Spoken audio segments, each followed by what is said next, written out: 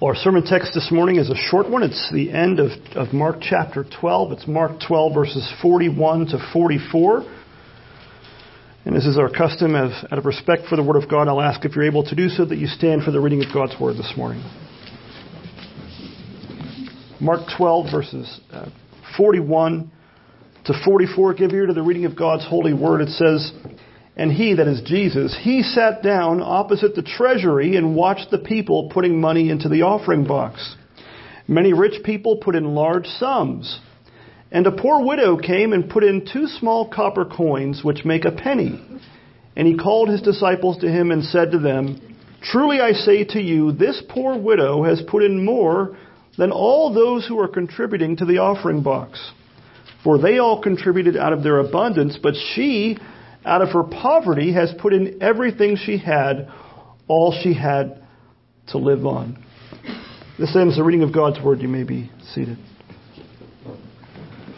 Well, the grass withers and the flowers fade, but the Word of our God stands forever. Let's pray and ask His blessing upon His Word to us this morning. Heavenly Father, we give you praise and thanks that you give us your Word, that we are not left to grope around in the dark to try to figure out who you are or to know the way of salvation through faith in Christ or even to know how you would have us to live.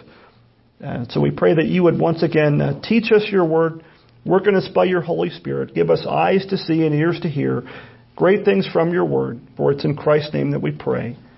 Amen. Well, it's often been said by people much wiser than myself that if you want to kind of get a checkup on yourself, if you want to know where you are, so to speak, in your walk with the Lord, you only need to see or check 2 things. There's more than that, but 2 things, and that is your calendar and your checkbook. I know nobody uses checkbooks anymore, right? But your calendar and your checkbook, in other words, how we spend our time and how we spend our money tells us what our true priorities really are. We tend to reserve those 2 things for what really is important to us and maybe even what's central in our lives. That's what we spend those 2 particular things on. A couple things in Scripture. The Lord requires 1 day in 7, the 4th commandment, right? 1 day in 7 to be kept holy as a Sabbath to the Lord, a holy day of a day of holy rest and worship. It's set aside to us as a blessing, not as a burden. If we think of the Lord's Day as a burden, we're thinking about it wrongly, thinking about it backwards. It's intended for our good. How few of us, though, are mindful of it and sincerely at least seek to keep the 4th commandment in a way that's pleasing to God and also in a way that's pleasing to us. Doing God's will isn't supposed to be a chore. It's supposed to be a blessing. So the Lord requires in His commandments basically 1/7 of our time. And how we treat that commandment, I think, shows a great deal about how well we've come along in our walk with the Lord. The second thing, the Lord requires a tithe. Now, everybody likes fractions. Our kids are learning fractions right now. But a tithe is a tenth of our income. Now, I'm not sure which one of those we resist more, the time or the income, but that tenth of our income that God requires in His Word, who has provided that to us to begin with? Who's provided everything we have? Your breath, your life, your very being, your work, your job, whatever that may be. But God has asked and required 1/10 of what He has entrusted to us, and that has not changed. And in a sense, it's kind of like coming to church. It's coming to worship, to gather with God's people. It's kind of the bare minimum. It's not something we get a medal for. Oh, I come to church every Sunday. Well, good. You're supposed to come to church every Sunday. It's for your good. It's like asking for a medal for eating your dinner. It's good for you to do. Kids don't always like to eat their dinner, but now we are to be mindful of the needs of those around us. On top of that, right? Just as the tithe provides for the continuation of the work of the gospel, both here and abroad, in foreign and domestic missions, our offerings also are to provide for those who are the least of these among us, the widows and the orphans. Now, here in our text, we're faced with what is often a very uncomfortable subject, right? And one that many of us don't like to talk about. Many of us, especially in the church, don't like to talk about this subject, and that subject is, of course, money. In particular, this text deals with our giving. Now, maybe as soon as you saw the text, you thought, oh no, I came on the wrong, I should have picked a different Sunday to come. Now, the reasons for our discomfort in talking about these things, I think, are many. They are in some ways obvious. Think about this. These things are as uncomfortable for the person behind the pulpit sometimes as they are for the people that are sitting there listening. At least they should be. In many ways, we have the same reasons for being uncomfortable about these kinds of things. Times can be tough. They're very often tough for us. Things are tight. Sometimes it feels like everywhere you turn, almost literally, someone's got their hand out asking you for money. There are parts of towns that you drive through, and literally every stoplight, there's someone standing there with a sign asking for your money. Now, God, who gives us all things, requires a tenth, a tithe. Our government often seems to feel entitled to much more than that, maybe 4 times or 5 times that amount, which, when that's the case, there's not much left. There's not much left for charitable giving, for taking care of the least of these. Our national debt, I believe, is a scandal. By doing that, we are robbing our children, our grandchildren, our great-grandchildren. That is immoral. It's unacceptable. But how many of us who complain about such things as that nevertheless live beyond our means and are swimming in a drowning in credit card debt and other kinds of debt? Those things stifle our generosity as well, don't they? These are things that we need to think about. Not only that, but when it comes to the church, how many scandals have you and I probably witnessed through your life? How many scandals involving money have you seen in the church? Whether it's the greedy televangelist, the so-called prosperity gospel preacher that preaches a false gospel that is not a true gospel. It's not a gospel at all. In fact, in the prosperity gospel, who's the one that prospers? The preacher, the false teacher, not the people sending their checks to the false prophet who's not from the Lord. And he only prospers in this life. God's going to make that right someday. Someday that check is going to bounce. And that bill is going to come due for that false preacher. But, maybe not even the big names. Not even just the Robert Tiltons and the Joel Osteens of the world that are, bilking people out of their money that do not deserve the title pastor or teacher of God's word. Even in local churches, how many of you, probably, if I asked you to raise your hand, I bet my hand would go up. Maybe your hand would go up too. How many of you have been to a church where all they seemed to talk about was money up front? And that you've seen that money entrusted to them, sometimes sacrificially so, mishandled, even embezzled by people in charge. It's hard to give money already. It's harder to give money when you don't trust the people handling that money to do with it what they tell you it's for. Is it really for the work of the kingdom? Very often, I have to say, it doesn't seem like it is. Very often it seems like it's to build up the trophies of the pastor and the elders of the church, maybe make the building that much fancier, nicer, that kind of thing. We've all seen that kind of a church. Maybe this morning when you came in, some of you, it's your first Sunday here, and you thought, oh, great, here we go again. The church I was just at did this exact same thing, and here we go again. How many of you, I know some of you have told me this literally, how many of you have invited a friend or neighbor or loved one or coworker or some such person to come join you for worship at church only to be told that they want nothing to do with church or organized religion? And why is that?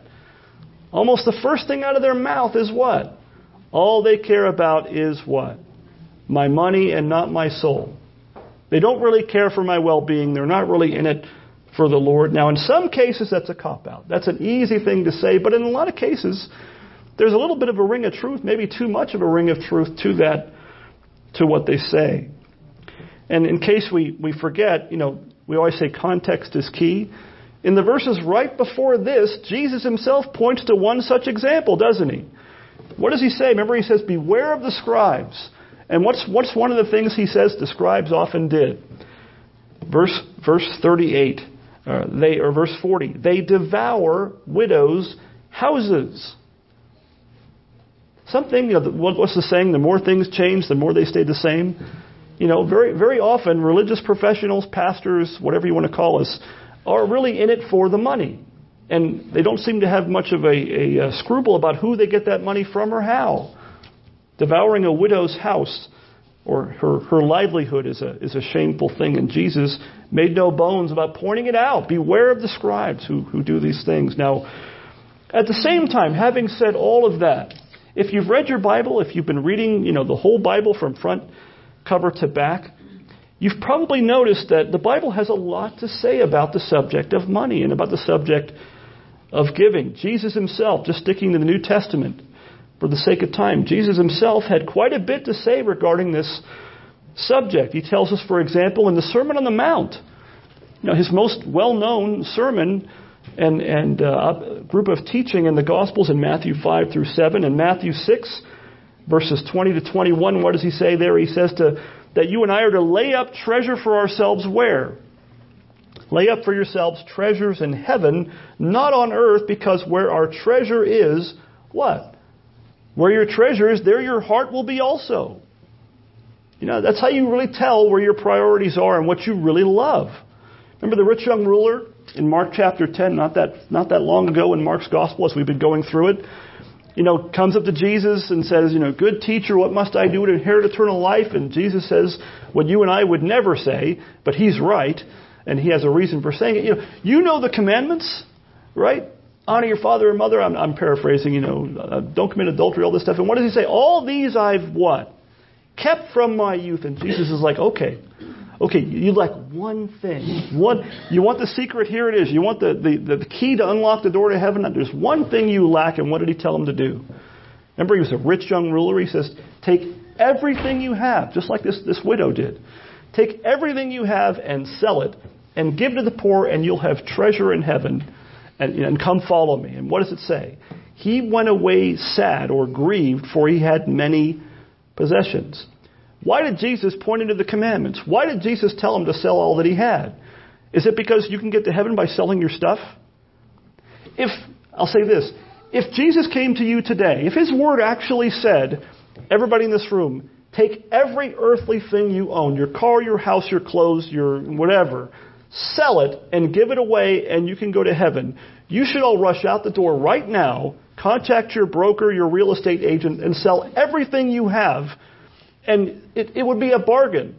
It would be like, giving a slip of paper, made of, written on with crayon for Fort Knox.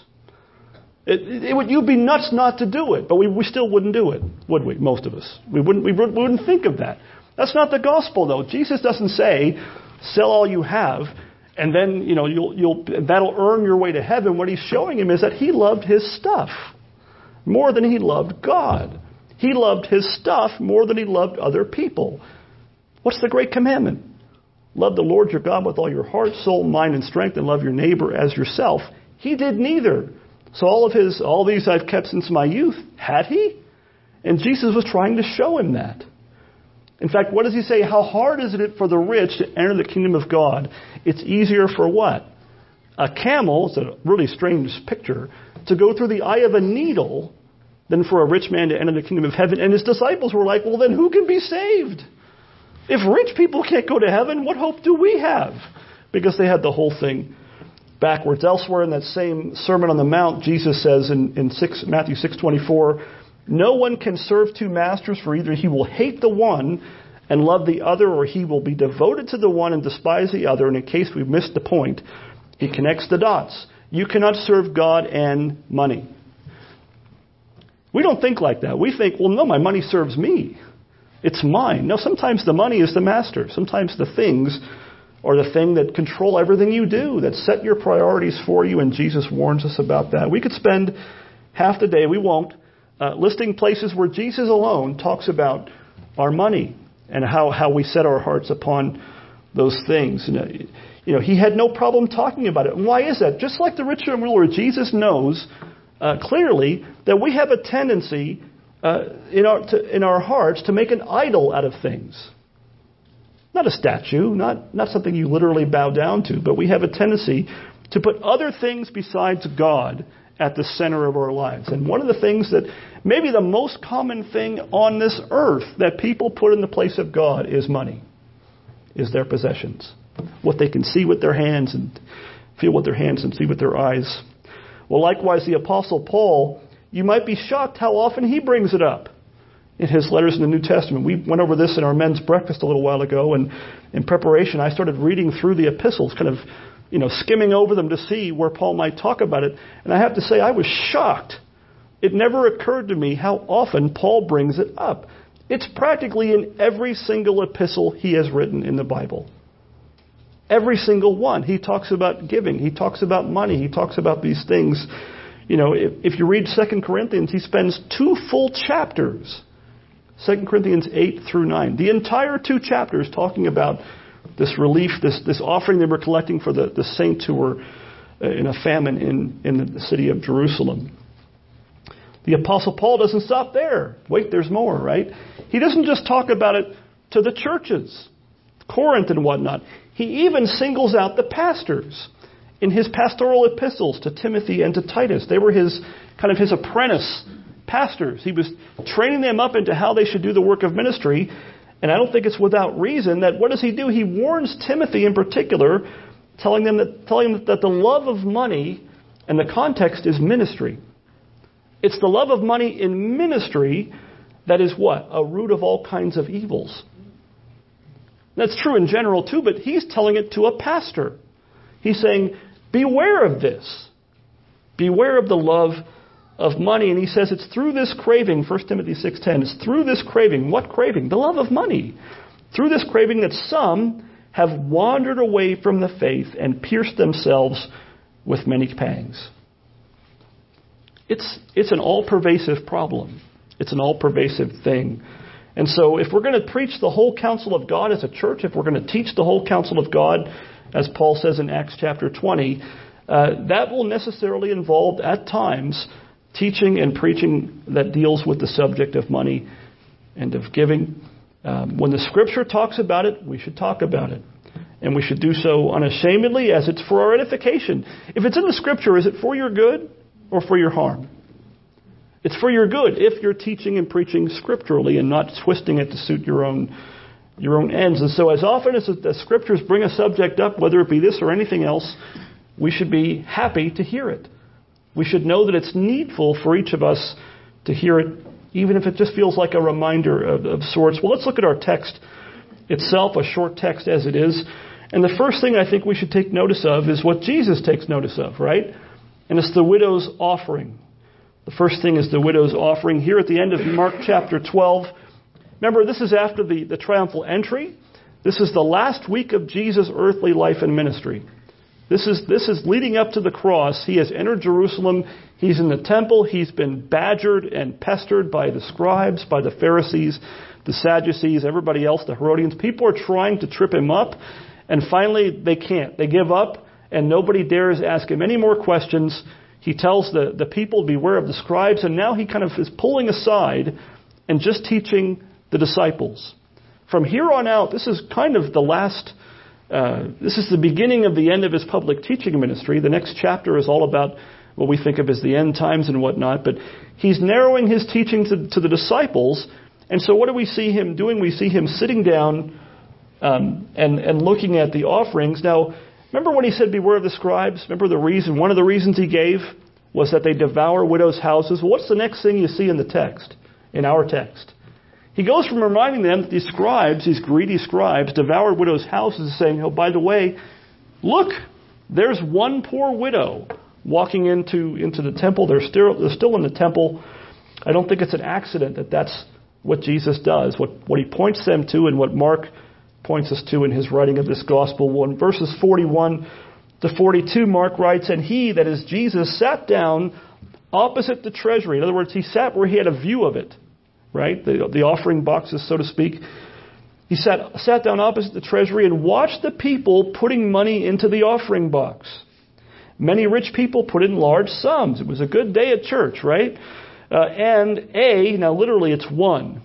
It's more distinct than just a. It's one. One poor widow came and put in 2 small copper coins, which make a penny. Now, the first thing that may not jump off the page at you, but maybe it should, is that Jesus watched the offering. You know, if as our men were passing the offering bags, I'm quite sure, I did not look, but I'm quite sure they weren't watching as you put whatever you put into the offering bags? And if they had, what would you have done? You would have been probably a little bit offended, if not a lot. You'd have been like, excuse me, this is between me and the Lord and it's none of your business, right? But Jesus was watching the offering. He watched what people gave. And He still does. Everything that we do in worship, whether it be our giving, our singing, our praying, our hearing and preaching the Word of God, is done under the watchful eye of our Savior, who is the head of the church. He still sees and notices all. He takes notice of what we do and how. Now, how different might our giving be, not to mention our worship and even our lives in general, if we were to meditate on this great truth and to think about it. Keep it in mind that Jesus watches and sees. He notices everything we do. What does Paul say? Whatever you do, do it as unto the Lord. In your work unto the Lord and not unto men. How much harder would we work if we worked unto the Lord? You might love your boss. You don't love him like you love Jesus. You'd work harder if you're working for the Lord. Jesus watches, Jesus sees, He notices. How great of an encouragement I think this passage ought to be to those who faithfully and sacrificially give to the work of the gospel in the local church, missions, and the relief of the poor. Others may not see or notice, and they're probably not supposed to notice. Right? We're not supposed to, what does Jesus say? Don't blow a trumpet to let people know you're doing a good deed. We're not really supposed to show that off, but you can be sure that Jesus Christ notices and is pleased by these things. And He's pleased as much or more by the gift of those who don't have that much as He is by those who give larger sums. Right? That's what this text clearly says. So I think let those of us who are poor or not so well-to-do, none of us probably think we're well-to-do, but don't be discouraged in your giving. If you're thinking to yourself as the offering bag goes by or whatever you're doing, contributing to, don't think, I don't have much. It's not going to make a hill of beans of difference. What's the point? Why does it matter? It certainly isn't much. Don't be discouraged in that. Is God short on cash? Is God broke? Sometimes we act like God's broke. Is God broke? No, God is not broke. He's not short on cash. He's able to multiply and use even the smallest gifts for great things. God is able to do far above and beyond what we ask or think. Now, humanly speaking, her offering didn't seem like much.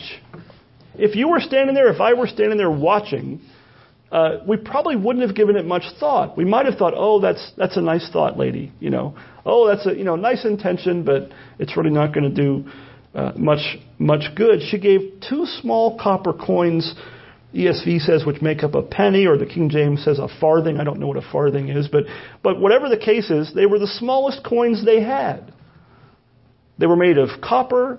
In a sense, you could say that if 2 little coins made up a penny, they had something smaller than a penny.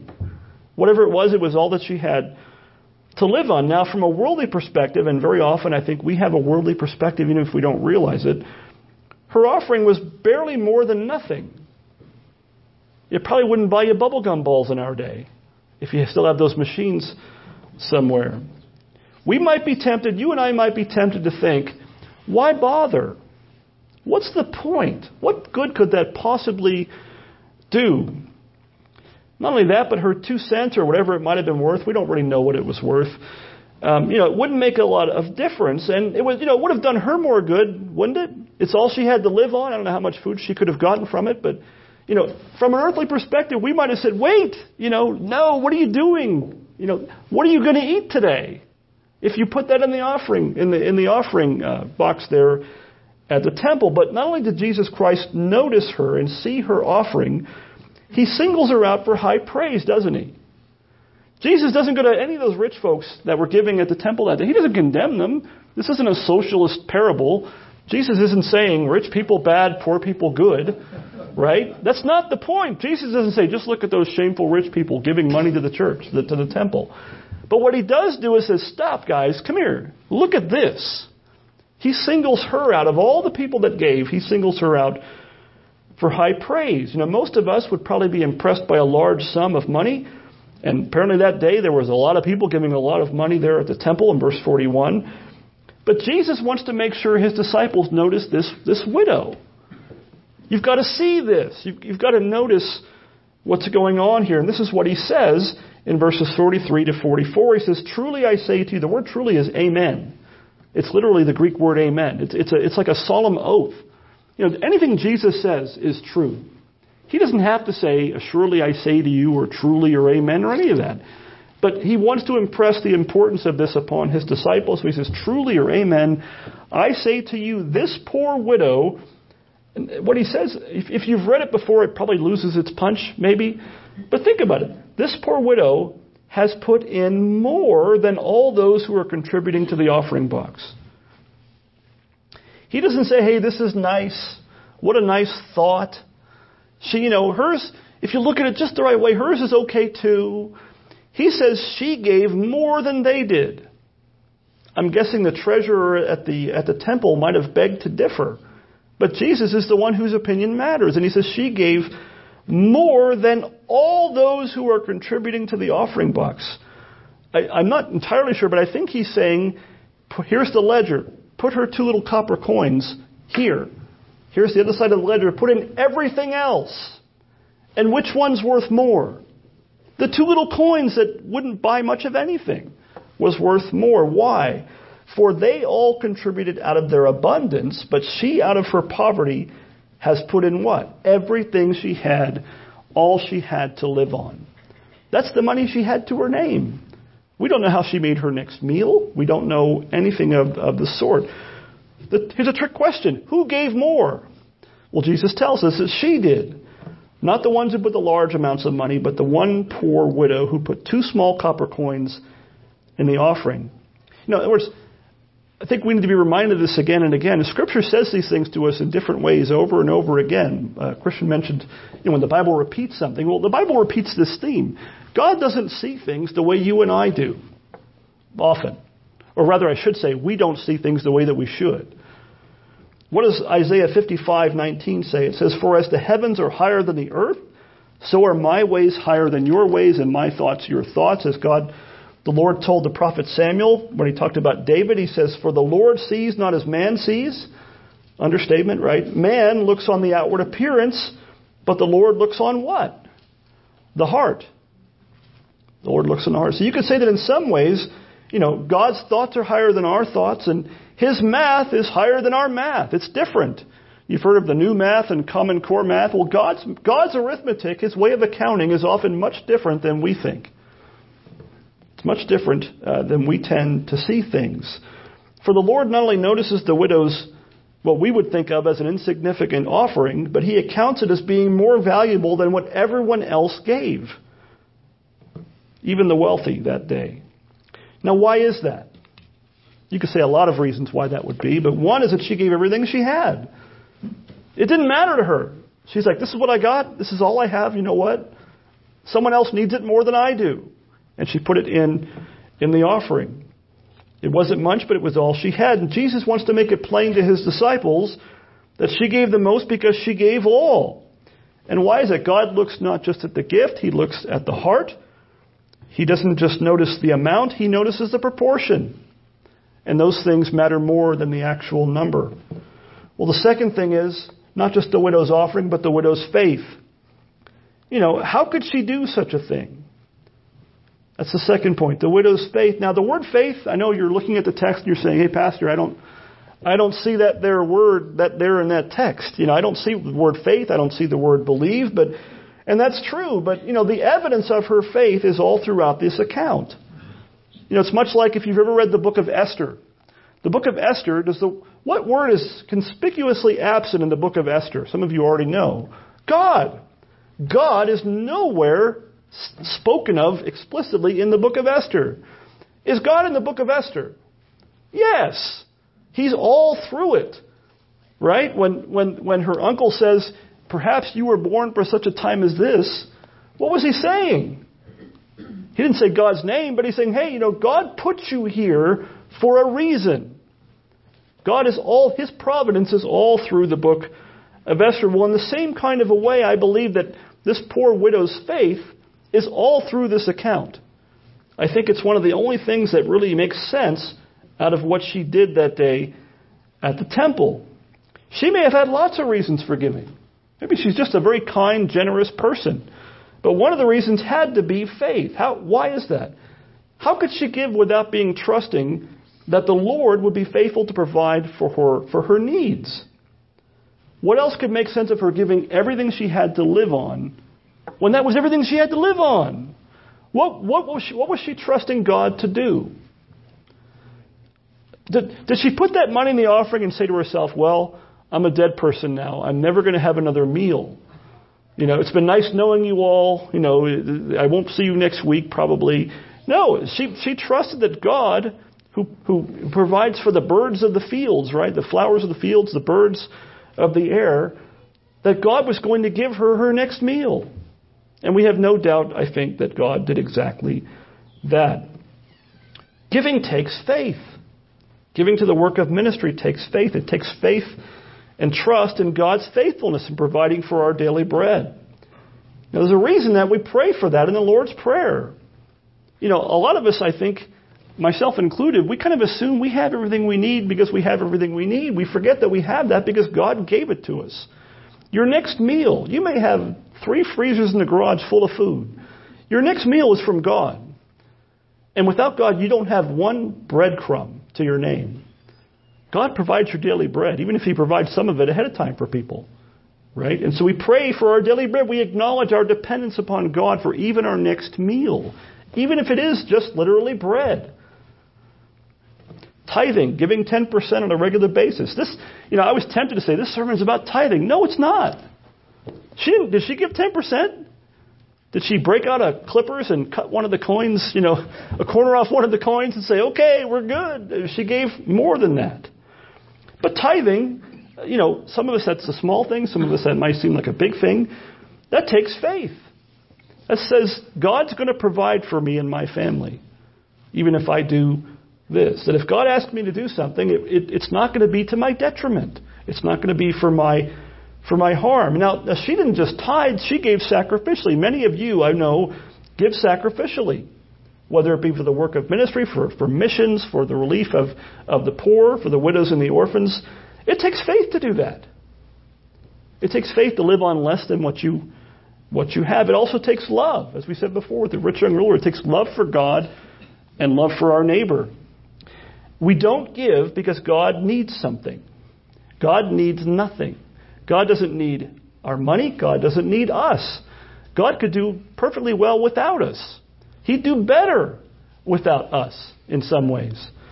Psalm 24 says, the earth is the Lord's, verse 1, and all the fullness thereof, and then what else? The world and all those who dwell therein.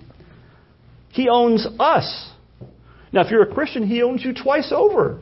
He made you and He redeemed you by sending His Son.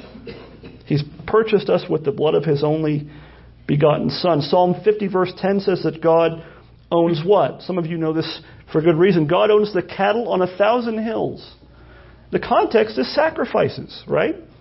When God commanded those sacrifices in the Old Testament, the psalmist is saying, hey guys, don't forget, you're not giving God something that isn't His already. You're not paying God back. You're not bribing God. Those are God. He owns all God doesn't need cattle. God owns all the cattle. And what does God even say? He says, if I were hungry, I wouldn't tell you. Does the Lord eat the flesh of bulls and goats? Is God up there hungry? Is that why they had sacrifices? No. He needs nothing. He's the one that provides all that we have, and we give from faith, we give from gratitude for that provision, and we give from love for God and love for our neighbor. Well, the third thing, we've seen the widow's offering, the widow's faith, and I think the last thing is, I hope it's obvious, but the widow's example. The widow's example. And why do I say that? Well, what does Jesus do in the passage? He sits there, He sees, He notices, and then who does He call over? The 12, the disciples, and says, hey, He calls their attention to this action of this widow in verse 43. And then on top of it, He says, truly I say to you. He wants to make sure they get the point of this thing that happened. So this was no small thing in our Savior's eyes. He wanted this lesson to be firmly planted in the minds and hearts of His disciples, and not just the 12, but us as well. It's here in the Scripture for our benefit, right? Now, when we give to the work of ministry, we have the privilege of giving back a portion of what God has entrusted to us. When we give to the poor, the same thing. Whether you're sharing in the work of the gospel, foreign missions, or the relief of the poor, you're trusting yourself to God and giving back a portion of what He has given. And yet, how many of us have even a tenth of the faith of this poor widow? That's not something that I have a natural gift for. And back in the 1850s, some of you know who J.C. Ryle was, an Anglican pastor of a century or so ago. This is what he writes about this passage. He says, "The stinginess of professing Christians in all matters which concern God and religion is one of the crying sins of the day and one of the worst signs of the times. The givers to Christ's cause are but a small section of the visible church. Not one baptized person in 20 probably knows anything about being rich towards God," quotes Luke 12:21. "The vast majority spend pounds on themselves and give not even pence to Christ." I know we don't use pounds, but dollars, pennies, however you want to put it. He says we spend most of things on ourselves and give the leftovers to Christ. That's how most baptized people in his day, and we probably would have looked at his day and thought, "Oh, this is like the golden era of the church," and that's what Ryle thought in his day. Now, may that not be true of us. May you and I be rich towards God and share in the joy of using even our worldly goods for good things that last, even the spread of the gospel. There's not many things that we can use our money for that have an eternal benefit, but that's one of them. Whether it be the work of the church, the work of foreign missions, all these things, and even giving food and provisions to those who don't have what they need. Why? Because God notices it. Even if nobody else notices it, God is pleased by it and uses it. In our giving also, we can reflect something of the likeness of Jesus Christ, our Savior. The Apostle Paul writes in 2 Corinthians 8, verse 9, he says, "For you know the grace of our Lord Jesus Christ, that though He was rich, yet for your sake He became" what? "Poor, so that you by His poverty might become rich." If you're a Christian, you might not have 2 pennies to rub together. If you're a Christian, you're rich. You have more than Bill Gates could ever dream of because you have God. And why do you have God? Because Christ, though He was rich, became poor for our sakes, that we by His poverty might become rich. So Paul says in that very same passage, he says, "But as you excel in everything, in faith and speech and knowledge and all earnestness and in our love for you, see that you excel in this act of grace also." What's he talking about? Giving. In this case, the relief of the poor in Jerusalem. He's saying it's an act of grace. The grace of caring for the needs of our saints, our fellow brothers and sisters in Christ, which I'm very happy to say that I see. It's not my job to see, but I notice, and people notice, how you've cared for each other and how you've cared for those who have been the least of these in some sense among your brothers and sisters here in the church here in Ramona. Now this widow gave all. And think about this. Who is she a picture of, a reflection of in doing that? Jesus Christ. She's a beautiful reflection of her Savior, the Lord Jesus Christ, who became poor and emptied Himself, taking the form, as Paul says, of a servant, even having, what does Jesus say? No place to lay His head. Foxes have holes, birds of the air have nests, but the Son of Man has what? No place to lay His head. Tell that to the prosperity preacher. Next time they say that, the follower of Jesus is supposed to have all these things, well, our Savior set an example, and He didn't have anything. He didn't have a house, didn't have anything to his name. When He had to pay taxes, they had to get the coin out of a fish's mouth at the time. So she became like Christ. She was a picture of Christ who gave all for our salvation. We who are believers in Christ ought to be a generous people. We should excel in caring for one another. We should excel in giving toward the work of the gospel, both foreign missions and in the church here as well. We should excel in giving support for those things to the glory of Christ. And I'll say this, and I hope you don't take this and get up and leave, but if you're in a church, whether it be here or somewhere else, and you cannot give in good conscience, then find a new church. Find some place where you can in good conscience give, knowing that money is going towards the gospel and is glorifying to God in Christ. Could God do all these things, foreign missions, helping the poor, whatever, without us, without our time, without our money? Certainly He could. The God we serve is not broke. He needs nothing. He has given you and I the great privilege of sharing in the work of the gospel. He didn't have to do that, but he did. And that takes faith. It takes grace. Only the grace of God in Christ can bring about that kind of faith and gratitude and generosity in our lives. That does not come natural to any of us. Not me, not you, not anyone. We love ourselves. I love myself. I like to watch out for number one just like anybody else does. It takes the grace of God to get us to watch out for other people by the grace of God. May the Holy Spirit, our sanctifier, work in you and I that we might grow in grace, the grace of Jesus Christ, that you and I might excel also in this grace of giving. May we do that knowing that we please and glorify our Savior, the Lord Jesus Christ, who for our sakes became poor, so that we by his poverty might become rich. Let's pray. Heavenly Father, we thank you so much, first and foremost, for the gift of your Son, that you so loved the world that you gave your only begotten Son, that whoever believes in him should not perish but have everlasting life. We thank you that, Lord Jesus, that you were willing to lay aside your glory, your divine prerogatives, and take the form of a servant, and that you, though you were rich beyond all measure, that all for love's sake you became poor for our sakes, that we might be rich in you and have a mansion in heaven one day, be with the Lord forever in heaven. And we give you praise and thanks, and we ask that you would forgive us for the ways that we have been lacking in our love for you and love for our neighbor. And we pray that you would work in us by your Spirit. Make us a people that are generous out of faith and love and gratitude. Help us to seek to please you in all things, both our time, our money. Give us grace to give our whole lives to you, as Paul says in Romans 12, that by the mercies of God in Christ, that when we think of the mercies that you have had upon us and have upon us even now, that we would offer up ourselves, our bodies, as a living sacrifice, that not just our time and our money, but our very selves, our whole lives, body and soul, belong to you. You've redeemed us and bought us with a price. Help us to glorify you in all things. And we do pray that if anybody here this morning does not yet know you, that you might open their eyes even today, that they might look to Christ and have life in his name. For it's in his name and for his glory that we pray. Amen.